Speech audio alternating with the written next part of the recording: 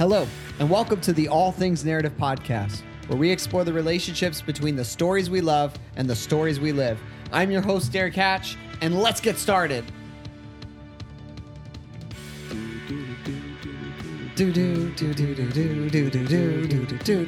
Oh, what is that? I don't know. Isn't that your theme song?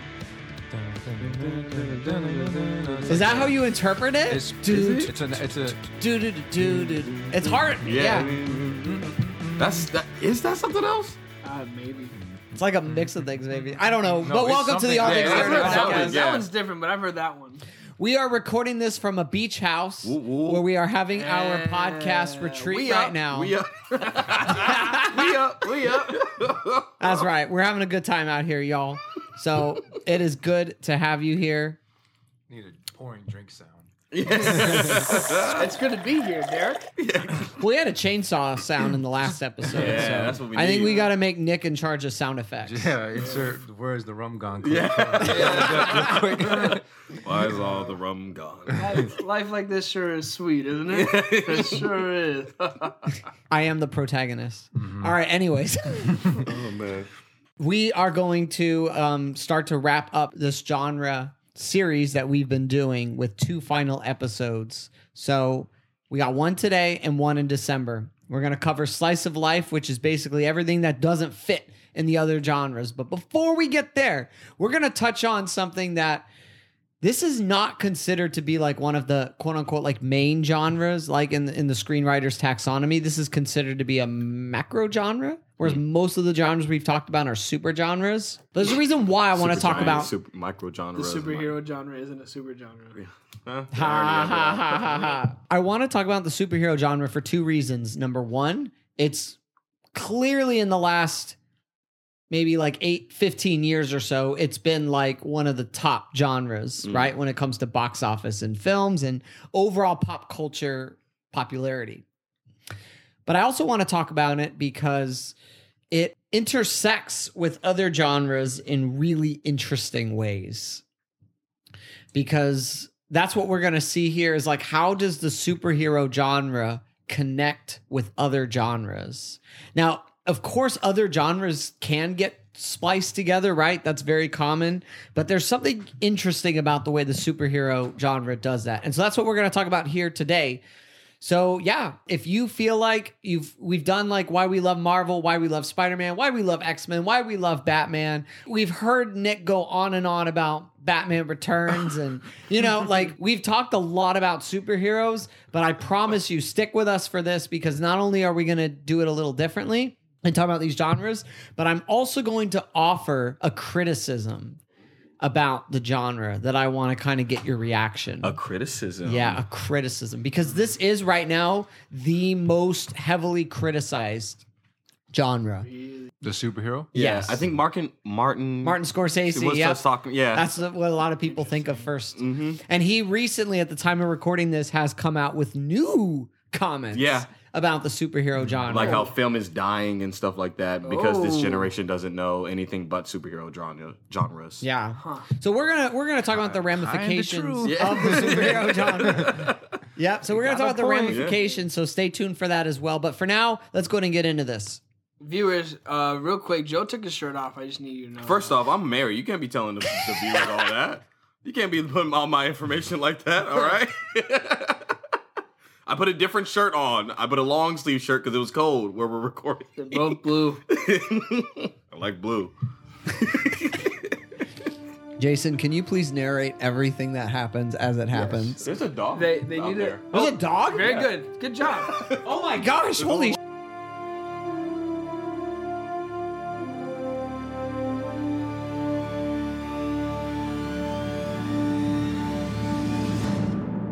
All right, here we go. So, the superhero story embraces the pattern of the hero's journey. Superheroes first undergo an origin story that made them who they are.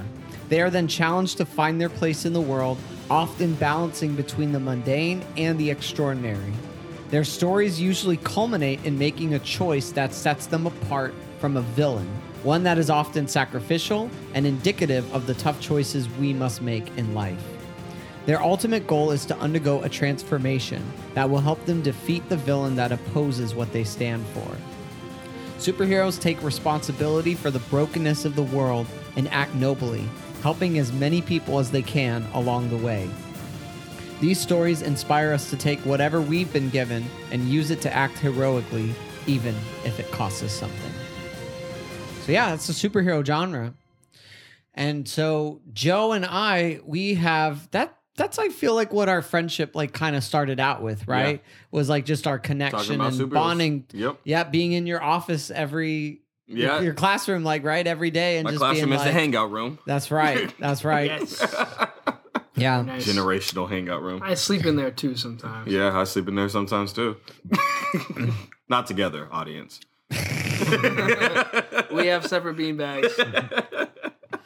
So we all have superhero films that we like, and we have some that we probably passionately dislike. So what we're going to do right now is I'm going to take you through some of the different genres that we've talked about. So it's going to be kind of like a recap of some of the different episodes that we've discussed. Can we say if we like it or dislike it? Absolutely. Yeah, please. Like, Nice. by all means, okay? Or a rating? So if you're not super familiar with these genres, feel free to go back and listen to them, check them out. We'll talk a little bit about how they interact. So the superpower of the superhero genre is it's the way that it can blend with other stories and yet retain its identity, right? So everything that I just described there can still be true, even if the superhero story is told within a larger genre. And so let's take a look at some of these here. So the first one I'll bring up is the superhero genre and the romance.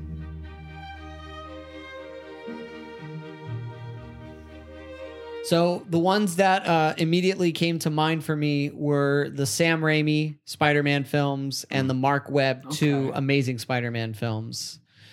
So you see, like in the beginning of Spider-Man 1, Tobey Maguire says, like, this is a story all about a girl. Yeah. Not a typical start for a superhero story. And even though it's an origin story, It's still there's still a love story. yeah, the Yeah. love story, I think, with both the Raimi films and the Mark Webb films, the love story is the heartbeat of those films, right? There's a lot of stuff in there, especially in Spider-Man 2, about like, well, what does it mean to be a hero, like, right? Yeah. And I love all that. But I think the romance, my wife Tori didn't really like superhero films, but she always liked those films. And the romance was a huge part of that, right? So what are your guys' thoughts on the Sam Raimi, the Mark Webb, on those Spider-Man films, and specifically how they relate to the romance genre? Well, Gwen is better than MJ. Thank you for saying that. Yeah, Gwen is definitely better. I don't think so. But okay. Listen, Nice. MJ was not a good girl for Peter. I would like to hear, because I re-listened to our Spider-Man episode, and we got into this debate there, right? I would love to know, like, Nick, what's your take? Because you love the Raimi films. So what's your take on, like, especially in Spider-Man 2, but even in Spider-Man 3 as well, there's a lot of... MJ's trash. There's a lot of... I don't know who's worse, her or Jean Grey There's in the X-Men movies. Well, Whoa.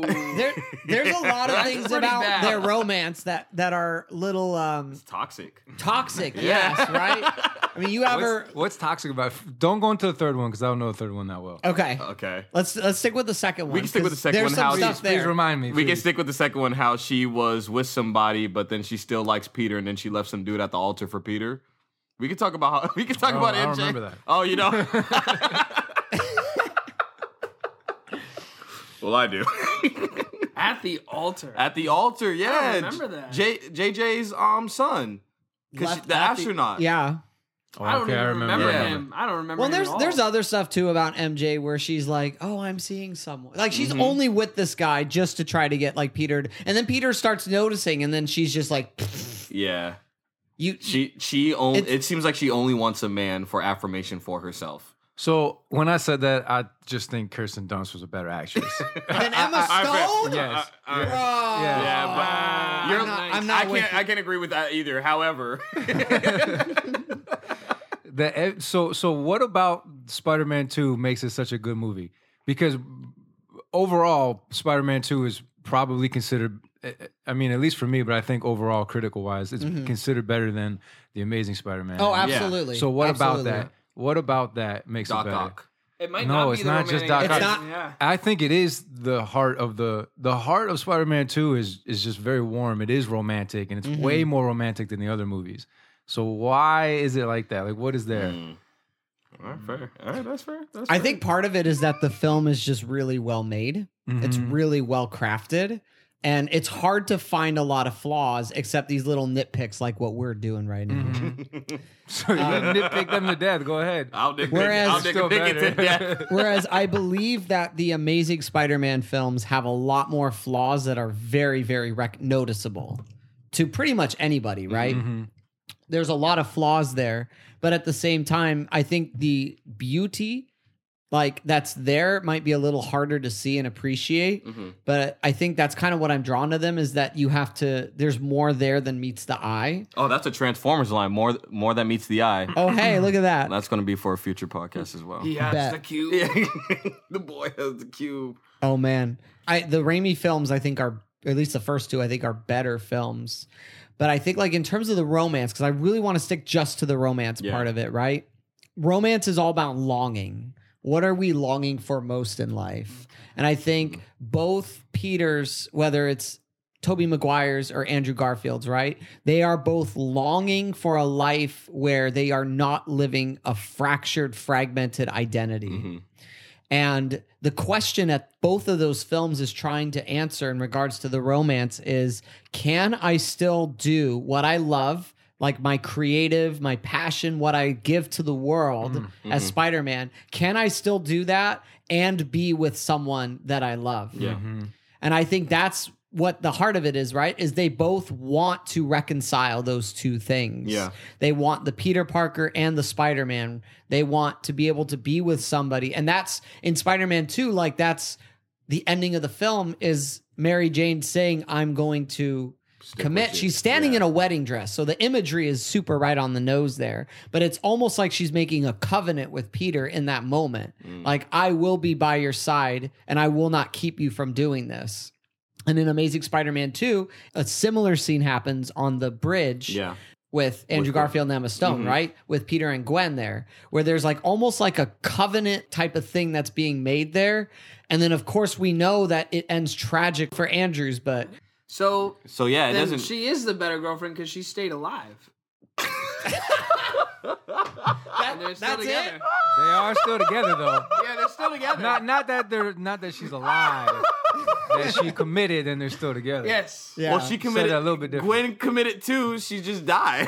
Yeah. Well, she you didn't can't- make it. She didn't make it. But what he's saying is stop hating on MJ. I'm Because not- MJ stuck it through. That's That's fair. what he's saying. That's fair. Yeah. So MJ's longing just like everyone else is longing, even if she's a little confused. Yeah, well, that longing is that key word. That's So the really- more confused that these characters are, the better the romance at the center of the story is, Yes. and that's why we watch them, and that's All why right, it's see, better. That's you got Nick. You got Nick to go full circle. It took a minute. It took a minute. Yeah, that's it. That's it there. Gotta say one jarring thing. Jason was a catalyst. Yep. Ah, I gotta. Oh yeah. So I'm here, Yeah. guys. That's hilarious. Yeah. So She- those films are great examples of romances there where despite all the superhero stuff going on, I think we're more invested in what's going to happen with them as a Yeah. couple, right? But Gwen and Spider-Man are so cute, though. They are. Like they're the cutest in the movies. Oh my gosh, I'm so sorry. Yeah. Well, I Yeah, think but I don't like it, and I don't like either one of them. So You don't like Emma or? no, I think I just like just the tension. stop. Yeah, that might be I think the Amazing Spider-Man 2 speaks to like I have two like deep fears. Two deep fears in life. And the Amazing Spider-Man 2 is probably one of the only films I've seen that actually really displays that fear in a real way. And that is the fear of not being able to protect someone you love in doing something that you love. I had a moment when I was walking on the beach earlier when I was thinking about all the things we're going to do with this podcast and dreams and ideas we have, right? And you know what? You know whose voice came in my head of all people's? Andrews.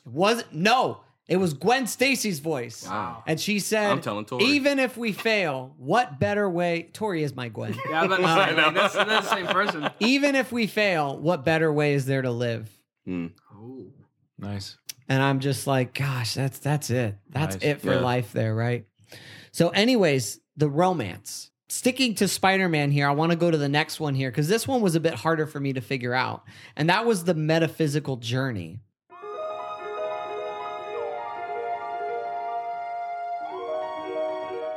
I was like, what superhero story is a metaphysical journey? I struggled with it for a while until I started looking through my list and thinking, wait a minute. There's two films on here that they're not quite sci-fi. They're not really romances. They're not they don't fall in any of these categories. And then I really started thinking about it. I'm like, oh my gosh, they're metaphysical journeys. And that's the two Spider-Verse films. Mm. So the first film, the metaphysical journey, is learning like this leap of faith, right? That is the heartbeat of the film, is about somebody coming into an identity and having some sort of, the metaphysical journey is like that philosophical, spiritual, or religious like epiphany, right? That changes how you live. And I think it's a story about Miles's perspective changing on himself and how he engages the world around him. That's really what the film is about, more than the multiverse or Kingpin or any of that stuff. But what we haven't talked about yet, because it came out this year, was the second film, Across the Spider-Verse. And this one, I think the metaphysical journey is even more apparent. Because you're like, what's the conflict of that film? It's the Spot, it's Miguel, right? That's the external conflict. But what's the real internal conflict of Across the Spider-Verse? It's Miles believing in himself. Yeah. Him coming into his So, own. yeah. Yeah. Well, and there's something really meta about the film and the journey that he goes on there. So, and I think it's both Gwen and Miles that are on different metaphysical journeys in that film. Gwen's horrible in that film. I by will the way. not lie, Gwen is horrible in that So- movie. Yeah. That's a different universe, Gwen. Yeah, Gwen's horrible. yeah. Why horrible? She played Miles. Played Miles. But I think that's part of her journey, her metaphysical journey is like, think about it. When you're young, you're trying to figure out what's right, what's wrong, what's good, what's not good, right? She's trying to figure that out. And I actually like really commend the film for taking someone who is a very likable character and giving them a really hard journey to go on. I think in a lot of films, they tend to Mary Sue a lot of female characters where they just make them awesome and good at everything. Last And Jedi. yeah, exactly. Yeah. yeah. Yep, that's right. Admit Yeah. it. Take a shot. Take a shot. Not Saturday morning right now. Oh my gosh. But Gwen actually has a journey that she's on where she has to, she even says, like with her dad, like, I don't even know what's right anymore. The film starts with a daughter who's feeling alienated and isolated from the people around her. And her metaphysical journey is that she needs to learn. She can't run away. She has to connect. Yeah. Right? She has to connect with, starting with her father and then eventually with Miles again. But she has to try. Like, she can't run away. And like that scene, like the way they depict That the scene was watercolor with beautiful. the emotions, And it was right? just draining. Yeah. That was beautiful. And I'm like, that's a metaphysical journey right there. Like, we're literally seeing the inside outside, reflected outside. We're seeing her emotional, mental state, like reflected in a physical setting, so to speak. Yeah. And I'm like, that's the metaphysical journey right there, is her like literally trying to process this and showing us this. And that moment when she says, like, Miles like taught me like anything is possible. And that for her is not like I can go conquer the world and do anything. It's I can make things right with my dad again. Yeah. And That we stuff we always can be a gets me. family again. Yeah. And Miles is on a different metaphysical journey because his whole story is about belonging. His story is about, his parents are trying to protect him and keep him from these different things in the world. And Miles is trying to find his people. And he thinks the spider people are his people. And he thinks that that's going to be his place, that that's going to be what brings it to him. But his metaphysical journey that he has to learn, it's essentially, I call this moment, this is a very like Protestant moment in a film where you have like a character, like kind of like Martin Luther and the Reformation, right? You have this whole group like Catholicism that is essentially saying like this is canon, don't veer from canon, and Martin Luther standing up and saying like I have to do what I believe is right. That's very much like what I believe. What I see Miles doing is like what happens when the group when that becomes a hindrance to identity. Yeah. Right. That's what I was just thinking, that it's him accepting his own identity, like not just having his identity placed in other people. Right. Because he's really trying to wrestle with like, what does it mean to be a Spider-Man? And he is like, I believe that to be a Spider-Man is you save someone no matter what. If you have the ability to do it, you do it, right? Yeah. And all these spider people have lost sight of that. It's interesting because it thinks about how sometimes with conformity and groups, we can lose sight, we can lose our values, or we can at least lose sight of them, we can compromise them. The metaphysical journey that we need to go on in that moment is we need to wake back up to what we know is good. And that's what Miles is doing. And that's what, at the end of the movie, the other spider people are doing, is they are waking up to what the center of the myth of the story of Spider-Man is. See, but Spider-Punk was already woke. See, my brother was already woke. He was already aware of what the system was doing. See? He saw it, right? As soon as you said my brother, I knew how this was going. I thought you were about to sit up in your chair. But no, he was the one out, and when you go back in the movie, you can see he was already plotting to get Miles out. He was the only one speaking to Miles. Yeah. Like, hey, use like calm down, use your electricity. Right. Like, he was getting stuff for his little portal wrist thing. Mm-hmm. Yeah, he was dope. I'm not gonna lie. Yeah. Spider-Punk was a dope character. He's one of my favorites in the movie. Yeah. He tripped me out visually, but I liked him. Yeah. He was hard to look at. Yeah. That boy kept changing me. Yeah. I had to squint my eyes. There's some old eyes, Jason. Yeah. Man, that hurts. Yeah. Well, and this is a movie really about stories too, like about what stories are, right? So it's like the movie opens with Gwen narrating both Miles's story and her story. Yeah. So it's interesting, right? Because this is a lot of what I talk about with narrative therapy is like we go through our lives, by telling our story, it reveals things about how we see ourselves and how we interpret our experiences and how we see our identity and our place in the world and our relationships. So you get a sense of that in the beginning with Gwen narrating her story and how how she defines herself, how she sees herself. And then Miles also narrates his own story. We get to hear his perspective on his story. And then right after that voiceover of Miles doing it, we see that scene with the guidance counselor and his parents. And the conversation is all about story, where the guidance counselor is saying, like, you were this, you were that, you came from this, you came from that. She is trying to tell his story for him. We heard Miles' story just a moment ago, the way that he sees it. But now we have another character trying to do that. And that's like one of the central themes of the film is everybody else trying to tell your story for you and define your story for you. But you ultimately have to have agency and do that for yourself. That's good. So his parents try to do that. The guidance counselor tries to do that. And then she says, like, that's your story. Now stick to the script. And it's interesting because that's the metaphysical journey that Miles has to go on is, well, what is my story? And he literally says in this movie, everybody is trying to tell me how to live my story. I'm like, this is the most narrative therapy movie I'm gonna do it my own way. I'm gonna do my own thing, right? And and that's what Miguel is fighting against, because Miguel is saying, and Miguel is not wrong when he says this, when he says that our stories are our lives are woven together. Like, that's true, right? Yeah. Our lives are woven together in very mysterious ways. Yeah. So it's not, I like that there's a moral ambiguity about what Miguel is saying. Yeah. Because he's not entirely wrong in some of the things that he's saying. It's the conclusions that he's drawing from these things. But he's drawing this from a place of trauma, and instead of a place of accepting what has been lost and moving past that. 100%. That's it. And Miles changes the story.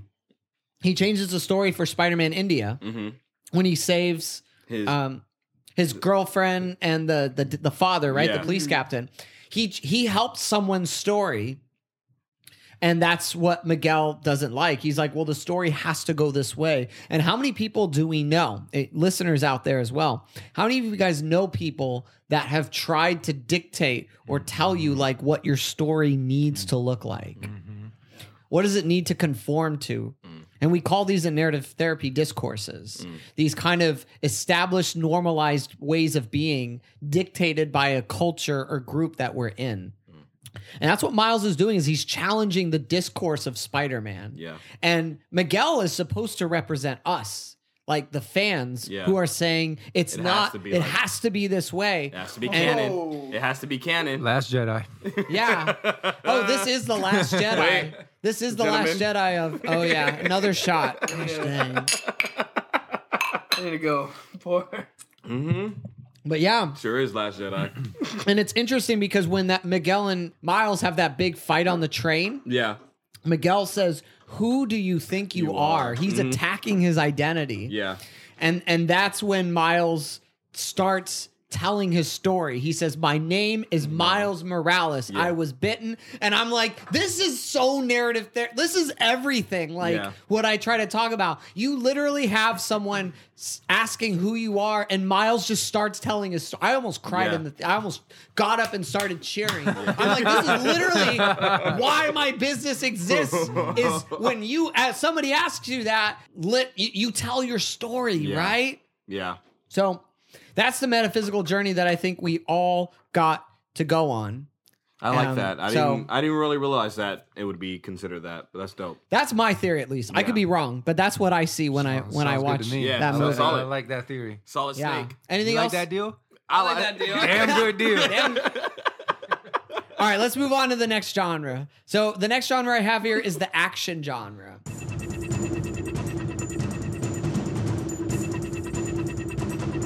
The action genre is all about testing a protagonist, right? This is the episode that Proverb was on. And we talked about how, like, whether it's James Bond or Die Hard, Side note, the action genre, that's what it's about, testing the protagonist.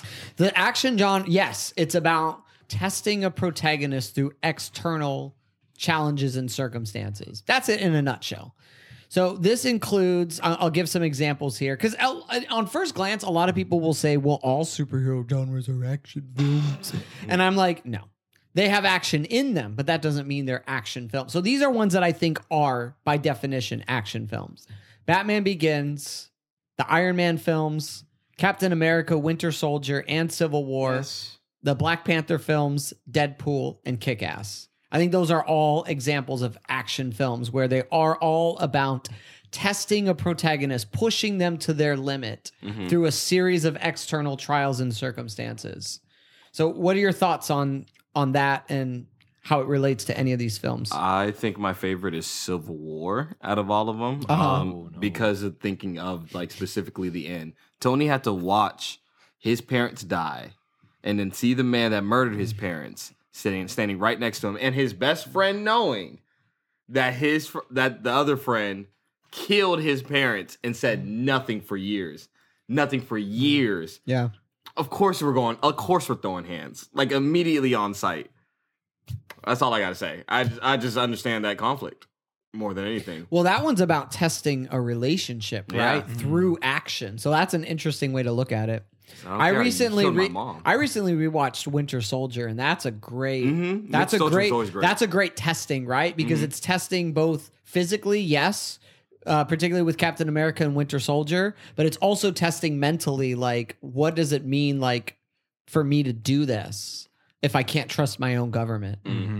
That's also testing their relationship. Yeah. Yeah. So anything about those action films? Have you guys ever seen Kick-Ass? Yes. No. You haven't? No. Nick, you would love it. Yeah. You would love it. Joe, you have, right? No, I haven't. I've seen it. Do you think they would Wow, love this it? is the first. Yeah. I've seen a movie. Let's go. You would Part like it one because for it's super Every dark. Man. Because the premise of Isn't Kick-Ass... Nicolas Cage in it? Yes. Okay. And I like he's the best part of the movie. I love Nicolas Cage. But Kick-Ass, essentially the premise of it is what happens when somebody who's like a fan of superheroes tries out in the real world to go out and do it. Do-Rag Man. My superhero. Blank Man. You ever see Blank Man? No, I never seen Blank Man. Marlon Wayans way back. No, Damon Wayans way back in the day, That's funny. like 90s. And I love that like Kick-Ass, like it starts off the as like original this, superhero. like the first half of the movie, Jason. Blade? I This think it is before Blade. Go ahead. Keep talking, Derek. Talk over them. I'll show you how to talk over them. you're an expert at that. Yes. Yes. So it's Have the volume. I love how it starts off as a comedy, right? Because it's like this very like, oh, I like superheroes, I like comic books, I can do this. But then He gets beat once he up. starts getting into it, it turns into a drama. Really? And because the action, how far is he willing to go to actually be a superhero? Isn't it Quicksilver? Is this Kick-Ass? It is Quicksilver, yeah. Quicksilver's kick-ass. Yeah. The scene that they broadcast over the internet. Oh, that when he's part. just getting like bloodied. Yeah. And I'm like, that is what would happen. Like if Yeah. somebody really had a costume and went on, some sick person would take them and live stream. That is not far off. And that movie gets so freaking dark. I remember that movie being advertised as a comedy. And then I watched it and it takes such a hard turn. And I'm like, oh my God, like Okay. this movie is brutal. Okay. It was so, guys, this movie was so controversial when it came out because of Hit Girl. Yes. Hit The girl. little girl. There's like this 11-year-old girl who's like cussing up a storm, slicing people's heads off. It's like It's kind of cringy too. Logan took that. to Yeah. another level. Yeah. Logan's Logan way could not have brutal. happened without Yeah. Kick-Ass. Like that, and that film was Kick-ass so walk so that controversial. Logan could run. Yeah. Kick-Ass kicked ass so that Logan could kick more ass. Could slice it. Slice and dice. The dice. Oh man. Okay, so let's move on from action here. So the next one is fantasy. So we've talked about fantasy here.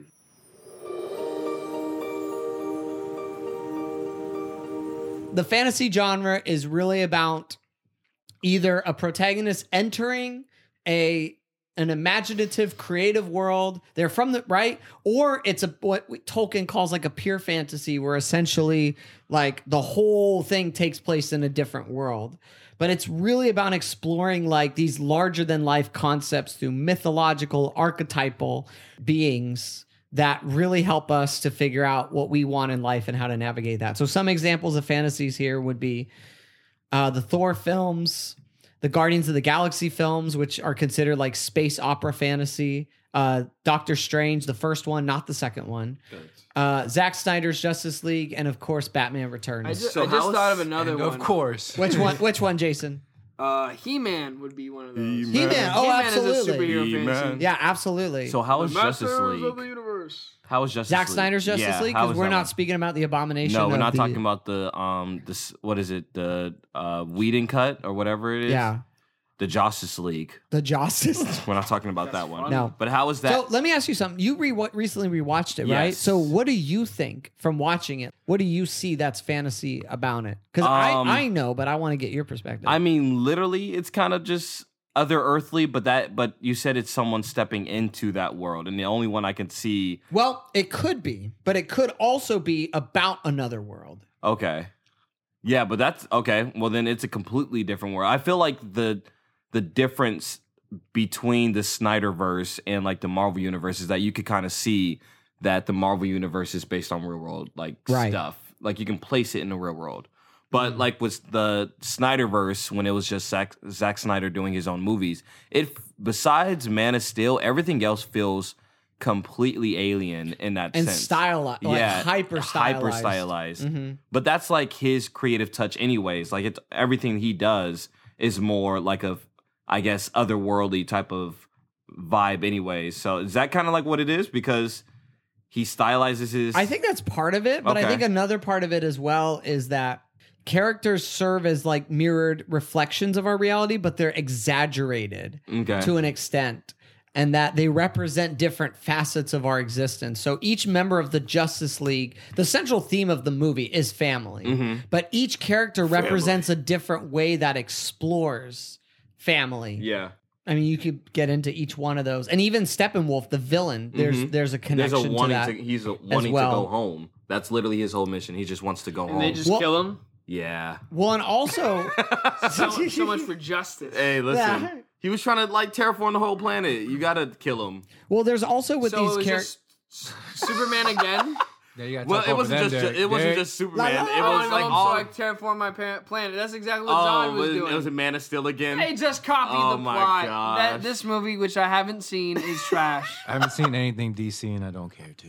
Oh You haven't my seen the God. 4-hour Snyder cut, Nick? No, no, and I don't want to. Please don't Bro, make if, me see it. if Nancy can watch it, you can watch it. No, Nick. that's Nancy's bad Can we- choice.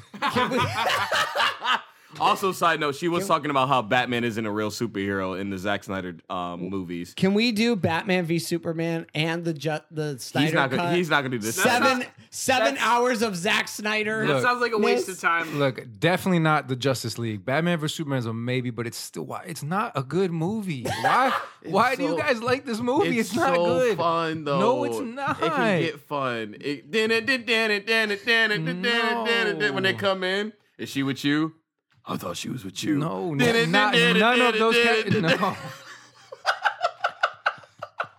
It's not that good. it's not good. So, okay. No. Lex Luthor. There's no way that you can say that movie is better than Batman Returns. No, I mean, No, I'd I mean- put them up side by side. I have to watch Batman Returns fully again. However, I would still pop in Batman versus Superman. Why? Because I love putting people together. Bruce Wayne meets Clark Kent. He's not.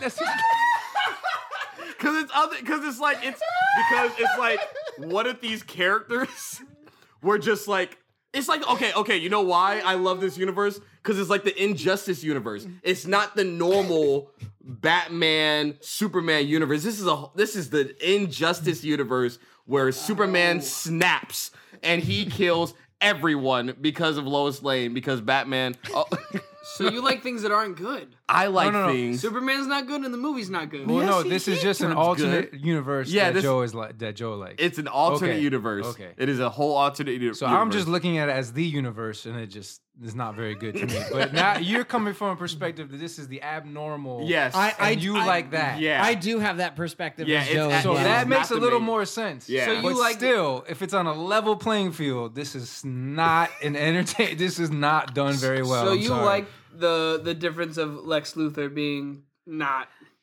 I can see where they were going for. I can see that this orphan boy was abused by his father and he didn't know how to cope. So he literally is just so awkward that he doesn't know how to operate in front of people. He's You guys are using the contrarian view here. You're sinking into the contrarian on this. Nick, But that's literally what he was. Nick, is Batman Returns the best Batman film? Probably not, but it's still like way up there. It's Because very, very good. I can still make you the contrarian somehow. No. It probably is, but I think it's just fun. I think it's just in the Batman same vein. versus In the Superman same is vein, fun, yeah. we're coming from So- the same perspective. So- only it's fun. the So- taste is different. But in all seriousness though, so like the fantasy films like the Snyder cut of Justice League, it's about exploring a world, Yeah. right? So like we get the mythological backstory, for example, with Mm-hmm. the Amazons and the lanterns and like the mother boxes, Yeah. right? That's very fantasy, Yeah. high fantasy epic there, where It we're feels like a really Lord of the Rings we're thing. it does Okay. it Yeah, does feel that feels that like a Lord movie of the- does feel like Lord of the Rings, and Yeah. I'm not saying that like derogatory, like legitly. It feels big. It's a big movie. I do like how it feels big, like Derek just said. It feels like a whole epic thing. Like if it feels more epic than a Marvel movie. Like Oh, 100%. Yeah. I would Really? watch Yes, that over yes. Avengers Yeah. any day. What? yeah. I would still watch Infinity War over it. But Well, however, I- it feels like a larger stake. But than like compared to Infinity the I can like, understand that. but Yeah. compared to the Okay. first Avengers movie, Yeah. where it's like about getting this team together, this movie is way It's like stronger if- at if it, way better. we still lose, and like if we didn't have, if all of us weren't working together, the Earth would have died. We needed everyone was important in saving this and saving. and the movie universe. does a good job setting up of it why it has to be those people. Are we on Justice League or Batman? Justice vs. League, Superman? Justice League. Okay, I haven't seen that. I know, No. yeah. Yeah. But yeah, Batman Returns is also fantasy as well. So what draws you to that, Nick? Fantasy. Penguins with rockets on their backs. I shouldn't have taken a shot. Well, I think the word here is exaggeration. And I remember talking about this the last time With we were talking fantasy, about- yeah. It's so exaggerated, it's so Yeah. over the top that one of the key moments is when Penguin is fighting Batman at the end. He's like, "You're just mad that you're not an authentic freak like I am." Yeah. And that's like a really deep line when it comes to Batman, and it comes to, I think, even the way that Tim Burton views all of these characters. So I was listening to the way you described the superhero arc, and Batman doesn't have it necessarily in this movie. No, but I feel like Penguin is the key hero in this movie. The Penguin is the protagonist of Yeah, Batman Returns. and I think Burton just sees all of these characters as freaks. Like they're all outcasts together. Yeah, and it's just a unique spin on it. I like that. I think of The Dark Knight Rises and Batman Returns a lot because they're both trying to liberate people. Yeah. And Dark Knight Rises is like very realistic terrorism. Yeah. Bane, and then you have Penguin, and it's like literally like these army of penguins coming. Like it's so outrageous. It just gives you a break of reality real quick, and you can enjoy it. But I do believe that this is one of the better Batman movies. The Last Jedi. We have to sink back into that one because I do like poking you, Derek, but I also do think that's a good movie. But this one I stand on. Batman Returns is a good Batman movie. So Batman Returns is infinitely better than Last Jedi. Batman So Returns is I'm with you there. Before we move on, I still want to say this with the Lex Luthor thing too, in defense of the Lex Luthor. I'm doing my Lex Luthor hands. I can understand why he even hates Superman. Yeah. Again, someone who's been abused and is like, could probably be, again, with that trauma, blaming God. And here's an individual that is the closest thing to what someone can see as God. Yes. And it's like, well, I'm going to take all of my frustration out on you, and how even dare you exist?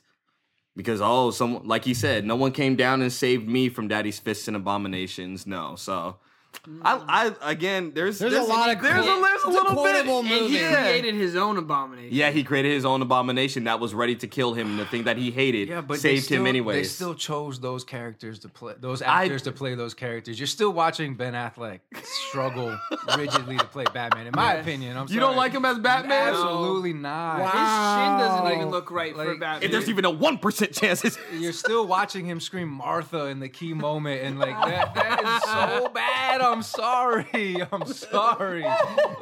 Like those elements may be there, but how it's executed, Batman Returns is executed way more fun. If I understand correctly, I think one of the things maybe is like Batman Returns does it. It's a serious film, but it doesn't take itself seriously. Yes. Batman v Superman has a lot of goofy stuff, but it plays it off as like it's really serious, right? Yeah. Is that part of the issue there? Absolutely. And I think it's more fun when you know it's not trying to be serious, but it can also be good at the same time. That balance is hard to do. And I think he does it well. And I think Raimi does it well too in the Spider-Mans and in all of his horror comedies. They're scary, but they're also funny. Yeah. Like it's like this is not that serious, but also you get scared. Yeah. And I think that's just fun. Yeah. And ultimately we're watching these because they're fun. Yeah. So I feel that. Let's move on to sci-fi next. And Batman vs Superman is not fun. I'm sorry. It's 3 hours long. It's fun in a different way. It's fun in a Hours different long. way. I'll watch 20 hours of the Snyder Universe if it wasn't dead. I'm so sad. All right. It's dead. Let's go on to sci-fi next.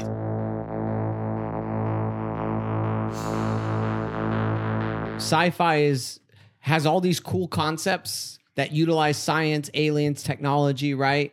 They take place in our world, but they're really stories about what it means to be human and the human experience. So here's some example of some superhero sci-fis. Oh, wait, I'm surprised with fantasy you didn't bring up Guardians of the Galaxy at all, like any of those, Nick. Oh no, I like them, but I don't know. Yeah. Nothing. I like the third one a lot. The first two I'm not huge on, but I do like the third one. Yeah. Okay, anyways.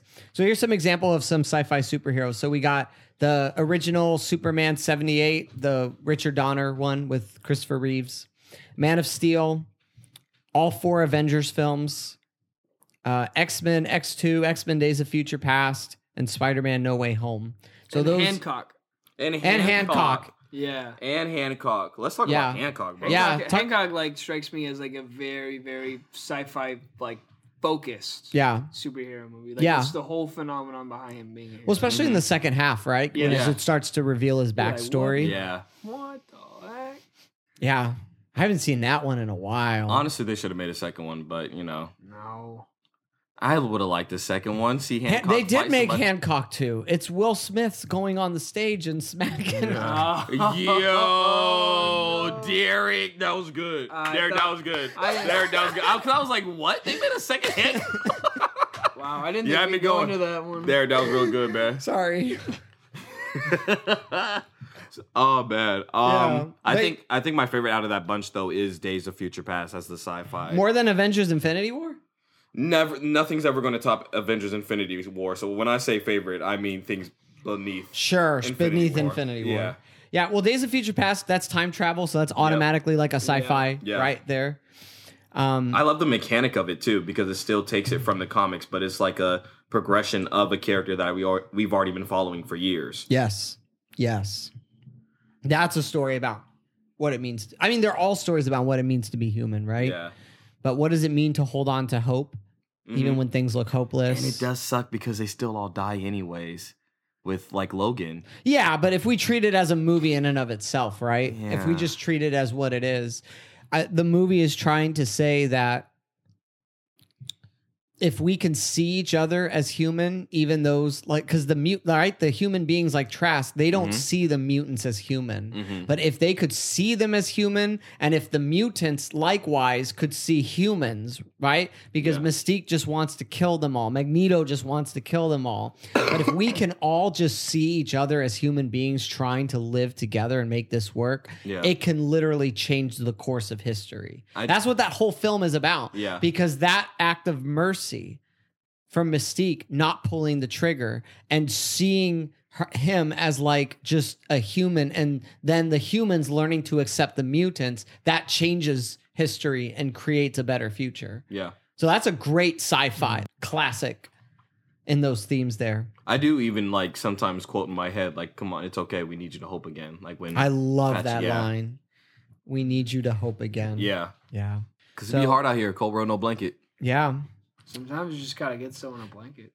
Jason, Nick, anything about all those sci-fi films I listed? No. Anything that stand out to you? I don't think so. I do like the first two X-Men movies, though. Yeah. I don't think they're that bad, but Yeah. Mom loves them. Remember we watched them all in a row? Yep. Nice. I think in the sci-fi movies that we talked about, the superhero aspect kind of overshadows the sci-fi aspect. Well, you don't really think so much about it. They blend together, right? I think in a way. I think they blend together. No, they do, but you don't. The science fiction aspect is kind of like just the means to the superhero. Like you don't really think so much about the phenomenon and how that applies to you, how it brings out certain things. Sure. You focus mostly on the hero aspect. Right. Especially in Hancock, like it doesn't. I think that's because it comes after him being a hero that it kind of blindside you, and you don't really know how to like. What the heck? He's what now? Yeah. They are what? Yeah. They're part of a pair, and they came from and it kind of they're like angels or whatever. Yeah. Yeah, it kind of blindsides you, and you don't really think so much of that. You're stuck on the superhero aspect of it. So I think that it kind of overshadows the themes of the sci-fi, or at least they're not necessarily digested the way you would a sci-fi film. So I remember the last time we were talking about sci-fi, it was a journey that started out in the head to try to like solve these grand problems of mankind, and it actually ended up in the heart. Yeah. And you had this experience in the heart. So I was wondering if they're even sci-fi, if they're just placed in these settings that feel like sci-fi. Because then Guardians of the Galaxy, the third one, sounds more like a sci-fi rather than fantasy. I think that's fair to say, because Guardians 3 is about like the sanctity of life, and then you have this hard experience. I do think Guardians 3 leans more sci-fi, and I think the first two do lean more. They lean more fantasy overall, but it's weird. The Guardians films are hard to place because they are really they're like Star Wars. Yeah. They're a blend of both. And again, like one thing I didn't really say on the sci-fi episode is that sci-fi came out of fantasy. So like fantasy existed for a long time, and sci-fi got so big that it came out of the fantasy genre. So now it's like its own level. Yeah. But it is like fantasy is its parent. So I even think with like the Infinity War, the goal is to get the stones before Thanos gets the stones. But the heart of it is the love between Wanda and Vision. The heart is that we are not together, and because we're not unified, we lose. right. Well, even Thanos' whole dilemma that's very sci-fi, Yeah. right? You know, there's people don't have enough resources, but I can make it happen. But this is that's classic science fiction right there. I have a soft spot too. I love the original Superman film. Maybe it's a 70s thing because the 70s I think is the. I don't think I've been ever thinking about watched it that. more, Nick, since our horror episode. I really do think the 70s might be the top decade for film, and the the 70s and 90s. and the 90s fact- are low key good too. yeah, but the fact that we had It's the like 90s. the Superman film come out in 1978, it's so good for what it like for the time it came. Like it gets so much right for it being the first major superhero film. It's just there's so many good things about it. Really, really good film, and it has a Don Corleone in it. Does it really? Marlon Brando is Lex Luthor? no, Marlon Brando is his dad, not the what's his name? Not Kal-El. Jor-El? Jor-El? Yeah, he's Jor-El. Jor-El. So the Godfather is Superman's That's funny. Kryptonian Superman's dad. That's funny. yeah. Lex Luthor is Gene Hackman, who we've also talked about on here too. So Gene. yeah. All right, so moving on to Put the Jesse next one. Eisenberg. Come on, guys. Come on, guys. You go Can from you Gene- stop? I'm not okay. Yeah, come on. Again. Stop. You guys gotta stop. Maybe You guys gotta maybe stop. he wasn't the best pick for that Lex Luthor. No, However, no. the idea of that Lex Luthor. You go from Gene Hackman to Jesse Eisenberg. I love putting people together. if man cannot kill God, the devil would do it. They could have had anyone else say those lines though, and be better. They could have had me do it. I would go bald. Yeah, that might be better. Actually, even. no, I wouldn't go bald. I'd be terrified that I wouldn't grow my So- hair back. So you guys weren't on when we did the historical narrative genre.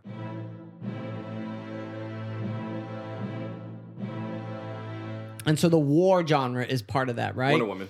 Yes. So the first Wonder Woman film would fall under that. A lot of these were, not all of them, some of them are period pieces, but not all of them. But examples of superhero films that merge with a war genre in a sense would be the first Wonder Woman film, Captain America the First Avenger, X-Men First Class, The Dark Knight Rises, and James Gunn's Suicide Squad. So the war genre is really about opposition. It's about you have a side over here, and this is what needs to be done in order to help people. And there's another side here that doesn't want to let that happen.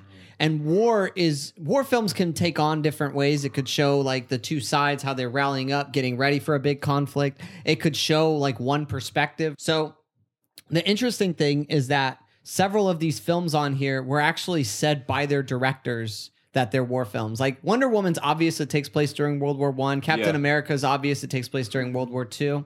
Some of these are a little less obvious though. So like Christopher Nolan said that The Dark Knight Rises is a war movie. It is like a war on terror. Yeah. Like that is the movie Yeah. that he's telling. That's a story he's telling.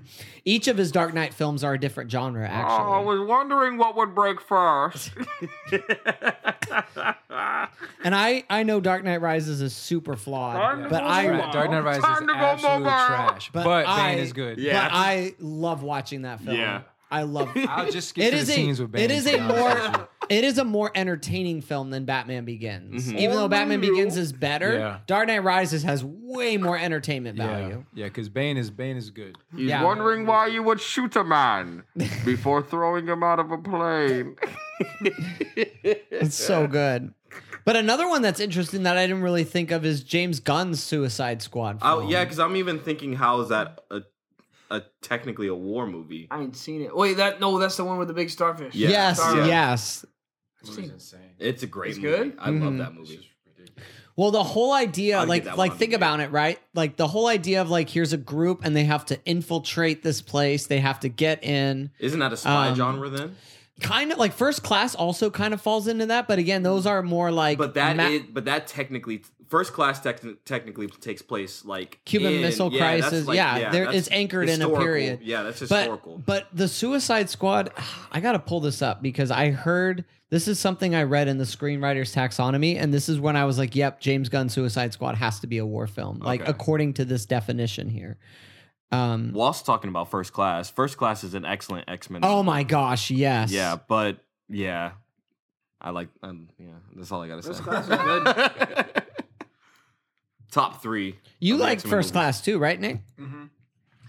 Yeah, but I think I like the X2 better than First Class. Oh, see, I think First Class destroys it.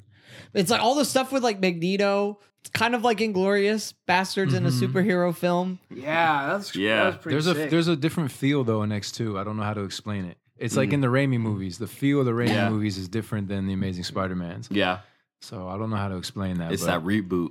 I don't know if it's nostalgic or what. Might be. Yeah. I remember getting the X2 DVDs for Christmas, so maybe I'm just Bias. maybe I got to let the past die.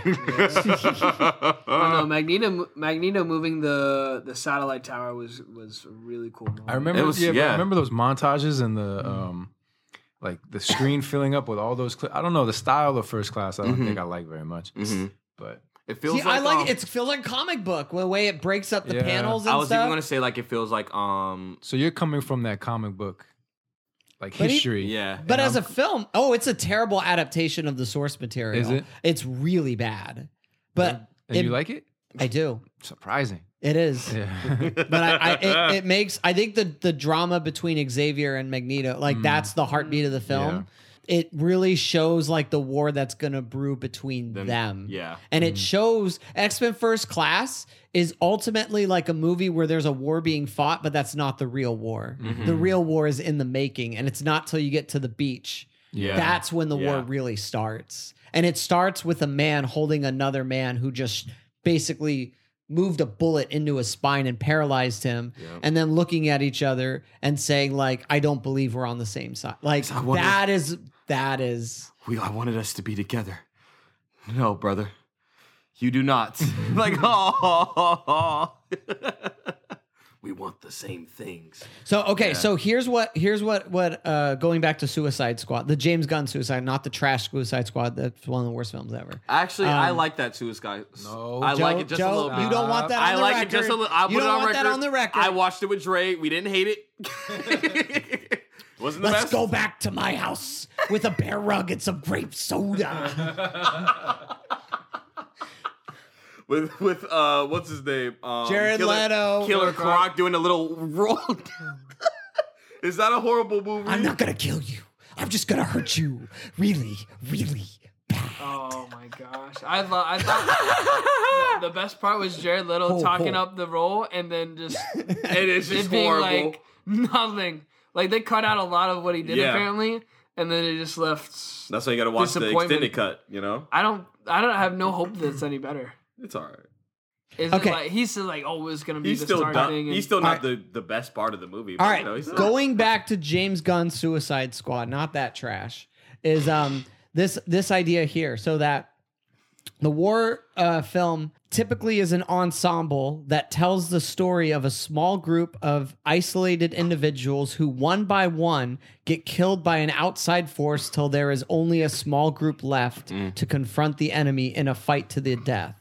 The idea of facing death and a final battle between deathly forces are the lead visceral expectations in a war film. That very That's much Suicide is Squad. the pattern of that Suicide Squad Yeah. movie. To the point where all the characters are willing to risk their lives yeah, to fight a giant starfish. yeah. You see him? That's your mom. And the fact they got Idris Elba, you know, that's always a great thing. Yeah. And the tropes are from war movies as well. So usually there's a soldier that is very like bloodthirsty. There's a soldier that is like the commander and they're very straight, right? Like kind of like Yeah. Idris Elba. There's someone who's like struggling with some sort of interpersonal family drama, Yeah. right? That's playing. So it's like a lot of the tropes of war films are in those characters. Yeah. And King Shark is a shark. Yeah. Dumb and idiot. and the big Powerhouse. Yeah. and the big thing that he says is that in a war film, anyone can die at any time because it's a war and no one is truly safe. Yeah. I'm like that. The first scene in that movie communicates that. Yeah. When the first batch all get absolutely obliterated. Wiped I'm like, out. this is a war movie. Yeah. It's a funny war movie, but it's like Tropic Thunder. It's Yeah. hilarious, but it is. I love Tropic Thunder. Yeah. Side note. Yep. Side note there. All right, we got a couple more genres left, and then we're done. All I'm right, a dude so- playing a dude disguised as another dude. Wait. Don't you know our people have suffered that word through years? What? So for the crime genre, we did something a little different. We did an analysis of The Godfather and No Country for Old Men, but there are some superhero films that fall into the crime genre.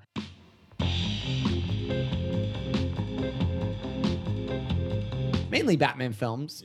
So we've got Tim Burton's Batman 89. We've got Christopher Nolan's The Dark Knight. We've got Zack Snyder's masterpiece, Batman v Superman. We've got Matt Reeves' The Batman. And we've got Zack Snyder's other film that is pretty awesome, Watchmen. So those are examples of crime where we're really focused on there's some sort of crime that's central to the story that the protagonist has to solve. That's the main story The there. Dark Knight obviously sticks out the most, or at Yeah. least to me.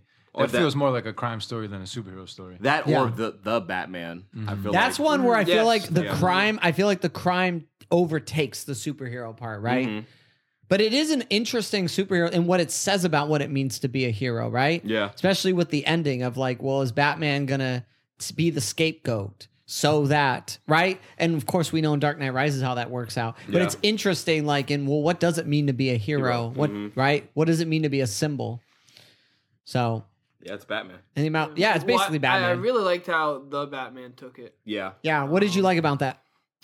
Just it wasn't super loud and flashy. It went through the grime and the work of being Batman and being a detective Yeah. and going through all these mind games with a very much disturbed and traumatized criminal. And I really liked how there's a lot of social commentary in this, and I really believe if the Riddler, if there was a man who was killing corrupt politicians and individuals Mm-hmm. in the real world, it was and this was a very scary thought, they would be getting cheered on, like social media. There would be a following. They'd be Yeah. I think like, that aspect of it- Like, and so that showed how there's a lot of people who just have crime in their hearts and like vengeance. Yeah. They want vengeance, even for the greater good. And Batman was confronting that in himself and realizing that that's the path that he was going down. And Yeah. he wasn't really making a difference in the crime in Gotham. Yeah.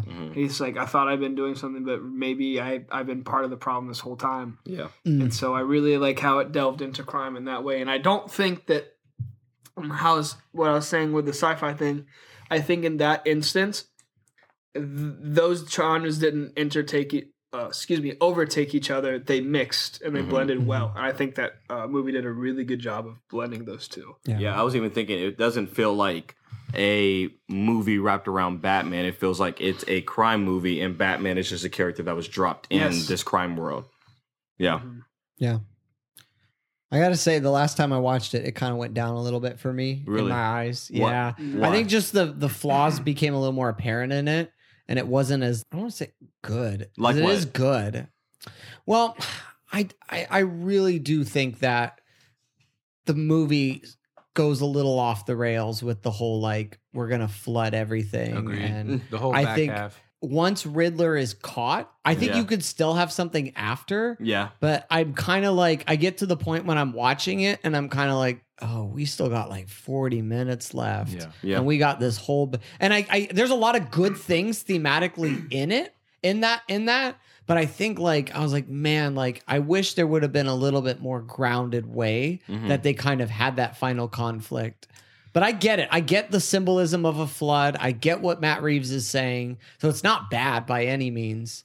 I don't think it's bad at all. I like how it sets up the next movie, and there's a lot of possibility with it. And then it reminds me of the Arkham games where there was an old Arkham that was underwater, and then the new Arkham was built on top of that. Right. So that, I know this is Gotham and it's different, but I wasn't expecting that at all, and I just thought it was a really cool thing.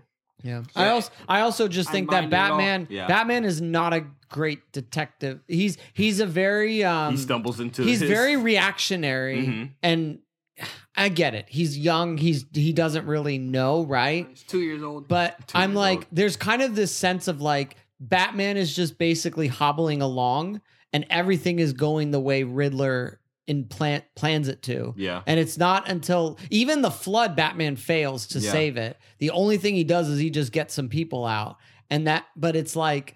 There's a part of me that watches the movie and I'm just kind of like with Nancy there, like, wow, Batman kind of sucks. Right Yeah. I'm Well, kinda like, Batman's wow, power is only because he's rich. Yeah. I'm kind of like, wow, Batman really doesn't. But I see that as I know. How can you make something best in the failure that you are? No, I get it. I get it, but he still sucks. I get it. He wasn't over here investigating. It's fine. It's kind of hard to stop. It's a good movie. fans It's like an 8 out of Yeah. 10 movie. It's an 8 out of 10. Yeah. So it's still really good. Take That's that. hilarious. But it's just not as good as when I first saw it. yeah. It's I agree with it's that. worn Yeah. down a little bit for me. Whereas something like The Dark Knight, every time I see it, I'm just like, yeah, this is still the best. good. All right, but anyways, 2 more left. So the Western genre, there's only one that I could think of.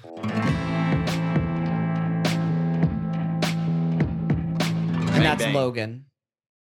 Bang bang. That's it. I don't. That's the only superhero Western I could think of was Logan. And Logan, we talked about this in the Western episode, that Logan pays homage to a lot of Westerns, especially Shane and Unforgiven. Even the comic of what Logan Old Man Logan? Yeah, Old Man Logan Uh-huh. is like, that is more of a Western Oh, 100%. than the actual, I feel like, than the actual movie is, but it's still those elements of it that they carry over. Because Logan is tonally and stylistically like a Western. Like it's shot in these like desert landscapes. The music is very Morricone like influenced. I actually thought Morricone did the score when I first watched the film, and then I saw the composer. I'm like, oh, you're a good Morricone imitator, because you would have fooled me. Like this was this is like that kind of film. But I mean, the Western story is all about grit. This like gritty depiction of order taming chaos. The morally gray like ambiguity of it all, right? Like that really, to me, that's a lot of Logan. And about corruption, decay, all that kind of stuff. So I also read somewhere that in Westerns, there's the protagonist will go outside the law or attempt to establish order to basically to protect a community. And that's what Logan does in this. Is there's a community of mutants, and there's a corrupt law going to oppress that group and to just terrorize, and he goes out of his way to protect that. And he doesn't want to at first. And I'm thinking of Tombstone, like he's like, I have no business. I want out of here. I don't care about this. I like I've already got a guilty conscience. I just want to go and do something else. But he's driven, and he goes back into it. Yeah, and he gives his life for it. Yeah. Absolutely. And that's the superhero part. You know, in my opinion, though, I think Logan, I think I've said this before on the podcast, I think Logan is the best made superhero film of all time. And I think why is because I think better than any other film, it allows the genre to inform it. Like Logan is more of a Western than a superhero film, but it does the superhero story in a way that works with the Western. What I think, I've been thinking about what you guys were saying a while ago, and I think you're right, that a lot of the times the superhero genre tries to eclipse the other genre, or it tries to like just pay homage or like just integrate the genre. I think Logan is the opposite. Yeah. I think Logan literally recrafts the idea of a superhero story around a Western. So it submits to the Western. It submits to the Western. And that's why I think Logan is the best made film, because I think it's so confident in what it's doing in both of those. It fully embraces, like James Mangold fully embraces all the things that make up a Western. Yeah. To where I could classify Logan as a Western Western, yeah. before a superhero film. But even the superhero commentary on it about Logan going to Laura and being like, this is not how it is in Yeah. the real world, right? Like there's a In the commentary real world, on people the super- die. Yes. Like, dang, bro. There is a commentary on the superhero genre in Logan. Yeah. And James Mangold is almost saying, like, how does the superhero genre have it maintain its place in a world where we know that things aren't really like that? And that's going to go to my criticism that I have for the superhero genre in a moment that I'm going to share with you guys. But I think James Mangold's hitting on something there. Like, it's not that these stories don't have value, it's that we need to view them through a realistic lens and Yeah. not see them as something that's unattainable for us. Yeah. And I think Logan is about how can a man, because Logan is a superhero in a sense, but there's There's a so brokenness much. to him. Yeah. So how does Logan still embrace the superhero story with all his flaws? Yeah. I think that's really interesting. Yeah. And even like the way that it depicts a family, like a normal family. Yep. What happens if a normal family Gets brought into the this. superhero story? Gets slaughtered, man. And I think my James Mangold is saying something there because literally in the final battle, the only non-super entity is the scientist. And he just gets taken out in one shot, right? I think he's saying something about the fragility of humans that we aren't capable of fully embracing the superhero genre. So it's almost like he's finding a way to tell it in a way that is accessible for us. And the Western is how he does that. That's the genre that he chooses, a genre that's rooted and grounded in a real time period in history. And I think that's really fascinating. It's the Westerns are like experiencing your own mortality because at the Yes. end, most of the time, the person in the Western dies. And the superhero genre is the opposite. Yeah. Most of the time they die and they come back or Yep. whatever, right? To actually have a story where death is very real Yeah. for superhero, like Charles Xavier. Xavier You're going to dies. take out the most powerful mutant, Yeah. Omega level, in just by getting stabbed. Yeah. And just the fragileness of like even his like mind disease, Yeah. right? That's not just getting stabbed. Yeah, like Yeah. that. Like, Oh, That's rough. a slow knife. By the face of his friend. Logan is the best like in my opinion, it is the best well-crafted superhero movie. Is that on Criterion? Because that would be. That would be Oh, amazing. man. So I actually sent a letter to Criterion to say. recommending. and it. recommended Why Logan. So- Another side note, and- my mom loves this movie, and like I'll show you guys a video afterwards. But in the beginning scene where Logan's just chopping up dudes, I recorded her. She absolutely loves Logan. Like absolutely, Wolverine is her favorite. Yeah. Loves Logan. Yeah, Mm-hmm. yeah. So It's the best. So the last genre I want to talk about, and we can do this really briefly, is the horror thriller genres.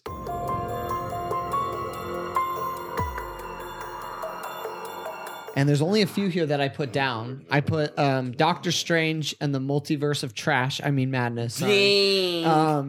Joker, Dunk on him. Joker, and Chronicle. I Chronicle. Tough. I haven't Chronicle seen is good. Chronicle. though. Chronicle is great. Chronicle is good. Yeah. I think of also Brightburn, but I haven't Yeah. seen Bright, that. yes, thank you. Brightburn. Brightburn would fall into I that haven't as well. seen Brightburn either. But out of those with Chronicle is like literally a tragedy of friends just crumbling down because of someone's own self-image of themselves. So Chronicle and Kick-Ass have very similar premises, Mhm. except Chronicles is with superpowers and Kick-Ass Without. isn't with superpowers. Yeah. Yep. But very similar thematically. Yeah. Chronicle's amazing. I've Great not film. seen. I haven't even heard of Chronicle until Really? right now. Yeah, Michael B. no. Jordan's in So it. the Really? entire Mhm. the entire film, Jason, is shot through video cameras. Yeah, it's like Really? It's found Cloverfield. footage. That's kind of cool. So the entire film uses video It cameras. has Michael B. Jordan, the guy that played Dane Green DeHaan, Goblin. Dane DeHaan. Green Goblin in the Amazing Spider-Man Oh, movies. Harry. Yeah. And then what is the I don't other guy remember been the in? other guys. Yeah, but he's been in stuff. Yeah. I forget, but Chronicle's good. yeah. Oh, Chronicles- wait a minute. I've seen Chronicles this are really clip good. before. Yep. Yeah. So that's from Chronicle. Mhm. That's a really good movie. I remember when Chronicle came out in 2012 and he had been cast as Harry Osborn, and he has that scene where he destroys a spider and everyone's like, foreshadow. Yep. Yeah, Chronicle's that good. kind of looks. I seen this a wild. long time ago, That but it's cover. cool. Mm-hmm. That's a horror. Like what happens, the horror. So the way that Max Landis interprets it is what happens if you get superpowers in the real world. It actually, your life turns into a horror story. Mm-hmm. Your fears come to life. It even reminds me of Megamind when the guy is Yes. given powers, but again, his character does not deserve these powers, and he uses these powers to harm others because of what he's experienced. Yeah. Did we say this? I've heard this somewhere, but the superpowers just amplify who you are. inside. Yes. That's from That's Captain what- They America. don't make you a good person. Yeah, that's what Chronicle is all about. though. Yeah. It's all about And that. I think Yeah. of Megamind, which is an amazing film that could be on Criterion. that needs to be talked about. I'll write that letter. Chronicle could be a Criterion film. I don't know about Megamind. Nah, Megamind needs to be on But that. I I'd pick also- Megamind over Chronicle. I also think of The Boys. You guys need to recheck what Criterion. Go on their website and read what a Criterion film is, And and then Megamind- come back and say what you think. Okay, I don't think Megamind would fall under even I Criterion. without don't think so knowledge. either. I'll But tell you that anyways- Transformers Darker Than the Moon should be on the list. So I If they also freaking put Michael Bay on Criterion, I wouldn't put it. Did. I The Rock is worth it though. so when I think of these things, I also think of The Boys and Invincible. Oh yeah, Invincible's great, yeah. yeah. The Boys like completely shocked me. That's almost like horror slice of life Yeah. superhero. At Invincible, I remember I was showing Nick and our other friend Will that's Invincible, Wild. but we It watched is the Invincible, yeah. yeah we watched the first episode and it was like, oh, generic superhero stuff, and then it got to the Everybody's end. head started Yeah. blowing It off, just and I was started like, getting more. But again, even I feel like the thing that shows the horror aspect the most of it is at the end when the dad is torturing his son, having an experience like, oh, look at these humans that you want to protect, but not understanding that because they're so fragile, they're worth being protected. Yeah. Like that's what Vision was saying in Age of Ultron. Yeah. There's grace in their The families. yeah, Yeah. and you missed that. Yep. You're incredibly naive. I was born yesterday. Yeah. This is what it's all building towards for me. This episode is called Why We Love Superheroes. But ironically, in this past year of 2023, I've been finding myself falling out of love Mm-hmm. with the superhero genre, which is strange because most of these genres we've talked about, I've actually found myself pressing more into. Mm. But this is one genre that I've actually been feeling myself pull back from a little bit. And I've been asking myself why. There's no heart. Well, I think in thinking about a lot of stories now, right? I think the superhero genre has become so oversaturated.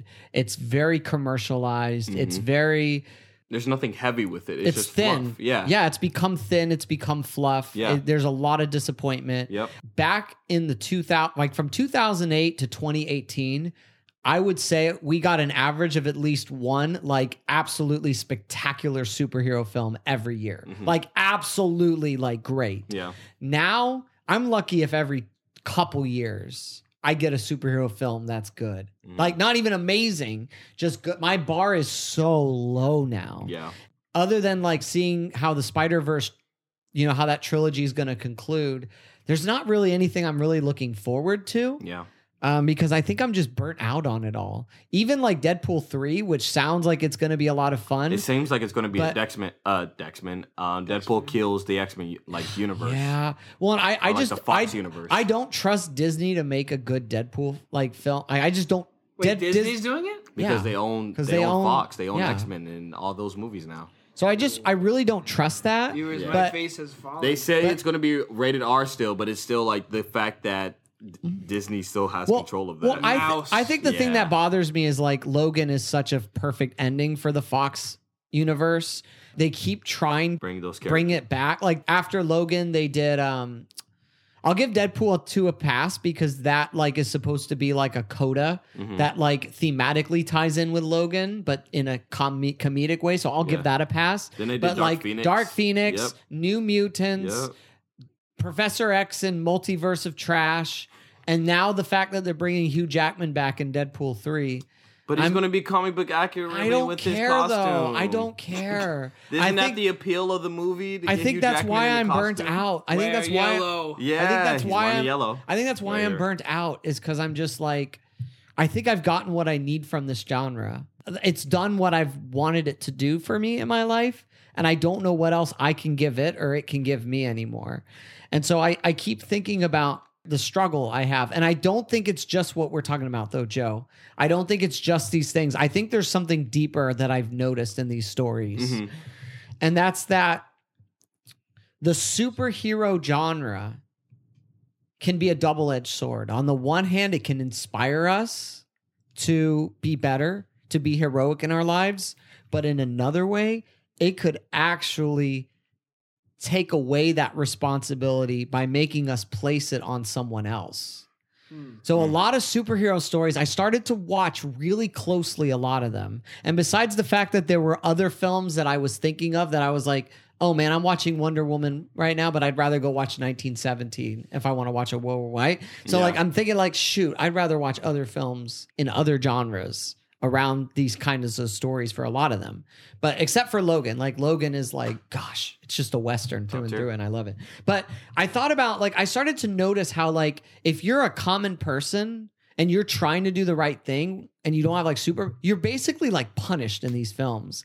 Like, it's almost like you are not capable of doing this, right? And we could talk about maybe how like this is like superhero films get compared to like the gospel a lot, right? A lot of Christians will compare them to Jesus. And I think that's a fair comparison. The idea that you have to trust something higher than yourself, right? No, but I can understand that because like with the new Secret Invasion, I watched that fully with Nick Fury, but Nick Fury was like railed on like in this show. Like, you are just this sad old man now and you can't do anything and you need these other people to do stuff for you. But this is a person who like, that has formed the Avengers, that is a international spy that is 30 steps ahead before you even know what the next step is. And it's like they brought him down. They did the Luke Skywalker to him.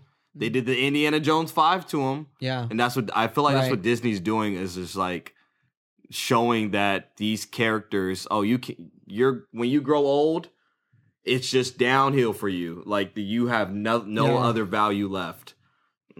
Yeah. Well, and I mean, along with that as well, in a lot of these superhero films, there's this idea that like might makes right. Problems can only be solved through violence. And I'm like, the more I think about that, I'm just like, but most of our problems don't actually. So what does it mean to be heroic in these movies? Most of the time, it's a good guy that has to physically restrain and put down a bad guy. But that's not actually heroic, what it means for us in our everyday lives to be heroic, right? And so there's that aspect I struggle with as well in a lot of these films, the more that I think about it. And then we've talked a lot in this retreat about like being active versus passive in our life. And I started to realize like in these movies, the villains actually are the active ones that are out there trying to like do something. And the heroes are the passive ones reacting to whatever the villain does. And I'm like, that's not the kind of life I want. That's not heroic. And there's this weird, like unintentionally, like holding up the status quo where, and this is, to be fair, this is a criticism that's embedded in some superhero stories, but this idea that like villains are almost created because of superheroes and they don't actually allow heroes to deal with everyday problems. I think the exception to this is like the Daredevil TV show, where you have a man who's able to, in his personal life and his superhero life, he's able to deal with one problem that's a real world problem, but also like it's a problem that requires both. So I still think the Daredevil TV show is a great example of how to do the superhero story in a way that makes real people like it gives us a place in the story. But yeah, I mean, I struggle. I think about how these stories, when they were created, were targeted for young people, and that it's targeted at a group of people that has a lot of potential, with a little bit of rebellion, and it like helps to channel that rebellion in a way. by identity, like, right? Like create an identity, like create a costume, but like don't upset the status quo too much, because the villains are the ones who actually, like, when I watched Incredibles 2, this was one of those light bulb moments when I heard the screenslaver give that speech to Elastigirl as she's going through, and I'm like, holy crap, screenslaver's right.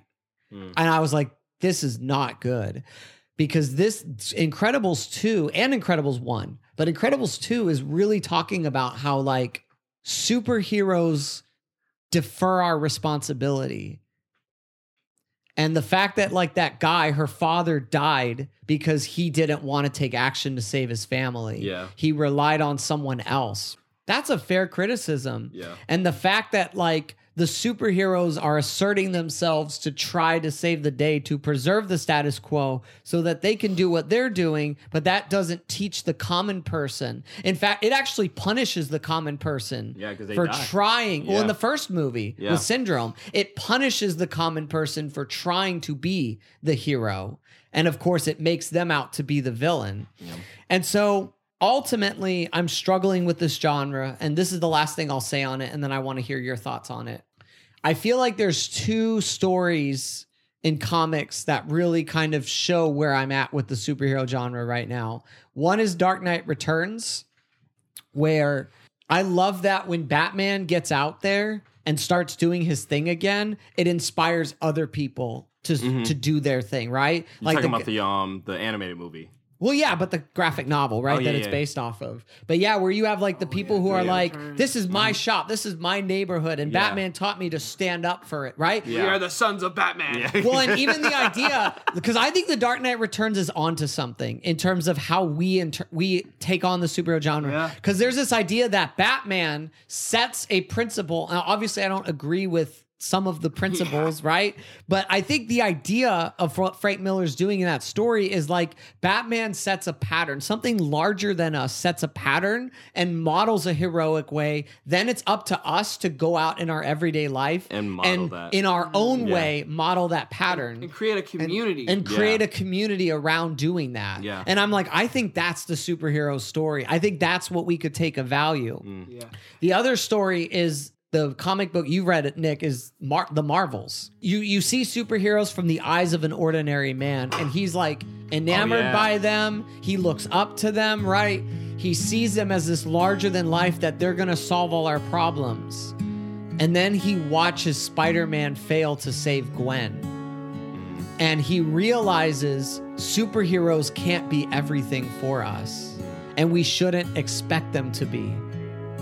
And so he decides at the end of that graphic novel, there's a time when I needed the superheroes to inspire me, to teach me what it means to be a man, how to be heroic in the world. But there comes a time where you see the flaws, and he sees the flaws of the character of Spider-Man, that he can't be everything, and he can't do everything. He can't even save, the one he loves. And I think metaphorically, I'm seeing the flaws of the superhero genre. I'm seeing that these films can't be everything that I want them to be, and that I've come to a place where I need to take what I can from the ones that have meant the most to me, like the Spider-Verse films, like Logan, like The Dark Knight Returns, right? Like some of the ones we're talking about here. And it's ironic as I'm thinking about it here, all these stories have something to do with parenting. And that speaks to the season of life that I find myself in. And there's things that I as a parent can glean from these stories that I mentioned, in finding myself identifying more with Peter B. Parker than Miles, or even Miles and Gwen's parents.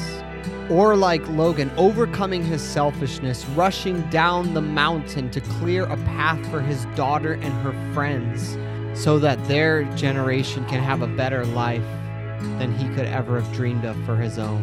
And so how to pass the superhero genre on to the next generation, to my own children, and what that looks like. But I think there's a part of me that's saying, I think it's time to move on. That was so sad. Yeah. It's like a breakup. Yeah, it sounds like This is my breakup Yeah, it's like a episode. break- It breakup. sounds like this is some kind of maturation process.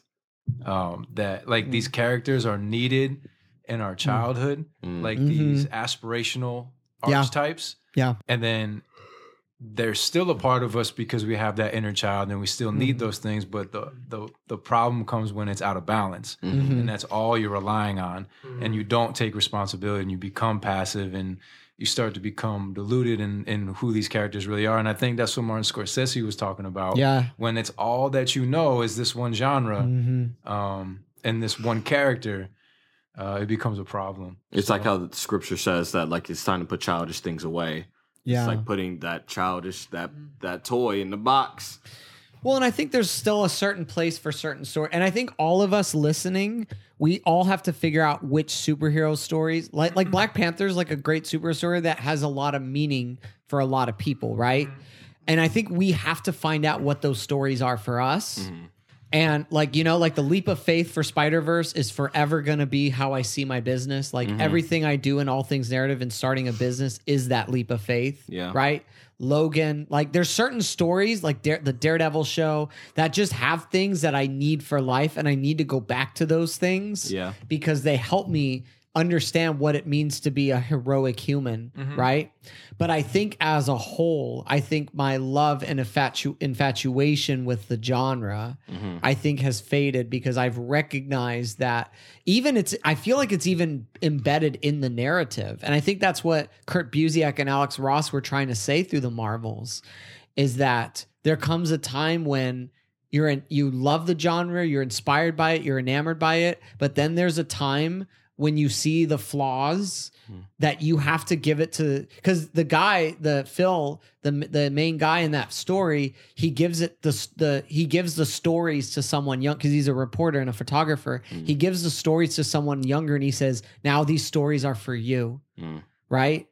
But they're not for me anymore. Yeah. And I'm like, I think that's where I'm at right now with this genre that I love, but I think my relationship with it has changed. And I think what you're talking about with the Dark Knight Returns, that's really it, is because Batman is old and he's eventually going to die, but he's leaving a legacy. Yes. And the legacy inspires a community to work and train and together grow to protect their neighborhood, their environment, to be what their hero represented. And so it's not like in the movie, it's like not that Batman shouldn't have ever existed. It's that there was a time for him and now there's something new, and now the people, the civilians, are coming out of the background and they're taking over the story. Yeah. And they're taking over their own story and not just letting, like you guys are saying, the hero do it anymore. And Batman dies, like there's a death he experiences, right? Yeah. And I think that's interesting as well, commentary, is that the superhero, and Logan does it too,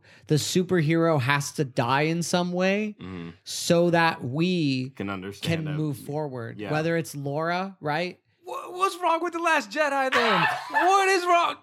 Oh my gosh, no. This is all gonna start all over right now. We're going another 2 hours right now. I need something to drink. Derek, We're done. No, we are not done. That's crazy. We're all walking away right now. Okay, no. I think That's crazy. I think the reason why that is crazy. I think the reason why people have a hard time accepting that for Last Jedi is because they twist in their mind. They twisted Luke's character. Logan, you can say, yeah, he doesn't give a F about people. He's gotten to this place. He's experienced 2 different timelines where his friends and family die, and he was already a loner. Luke was someone that would never. It's not consistent with his character. It's not consistent with his character. Not. Yeah, so it's more twisting a character for a story than allowing the story to correct around. Exactly what I was gonna say. Batman didn't fall off. He died who he was. I still need a drink because we mentioned Last Jedi. Gotta refill. Well, I think that's where we're gonna wrap the Why We Love Superhero episode. But yeah. My way was fine. Anyways, thank you so much for checking out the All Things Narrative podcast. This is your friendly narrative, Derek. This is your friendly narrative practitioner. This is your friendly narrative practitioner, Derek, signing off, saying thank you so much, and until next time. And remember, God made you special, and He loves you very much. VeggieTales. Special with superpowers? Larry Boy, bro. He was the original superhero.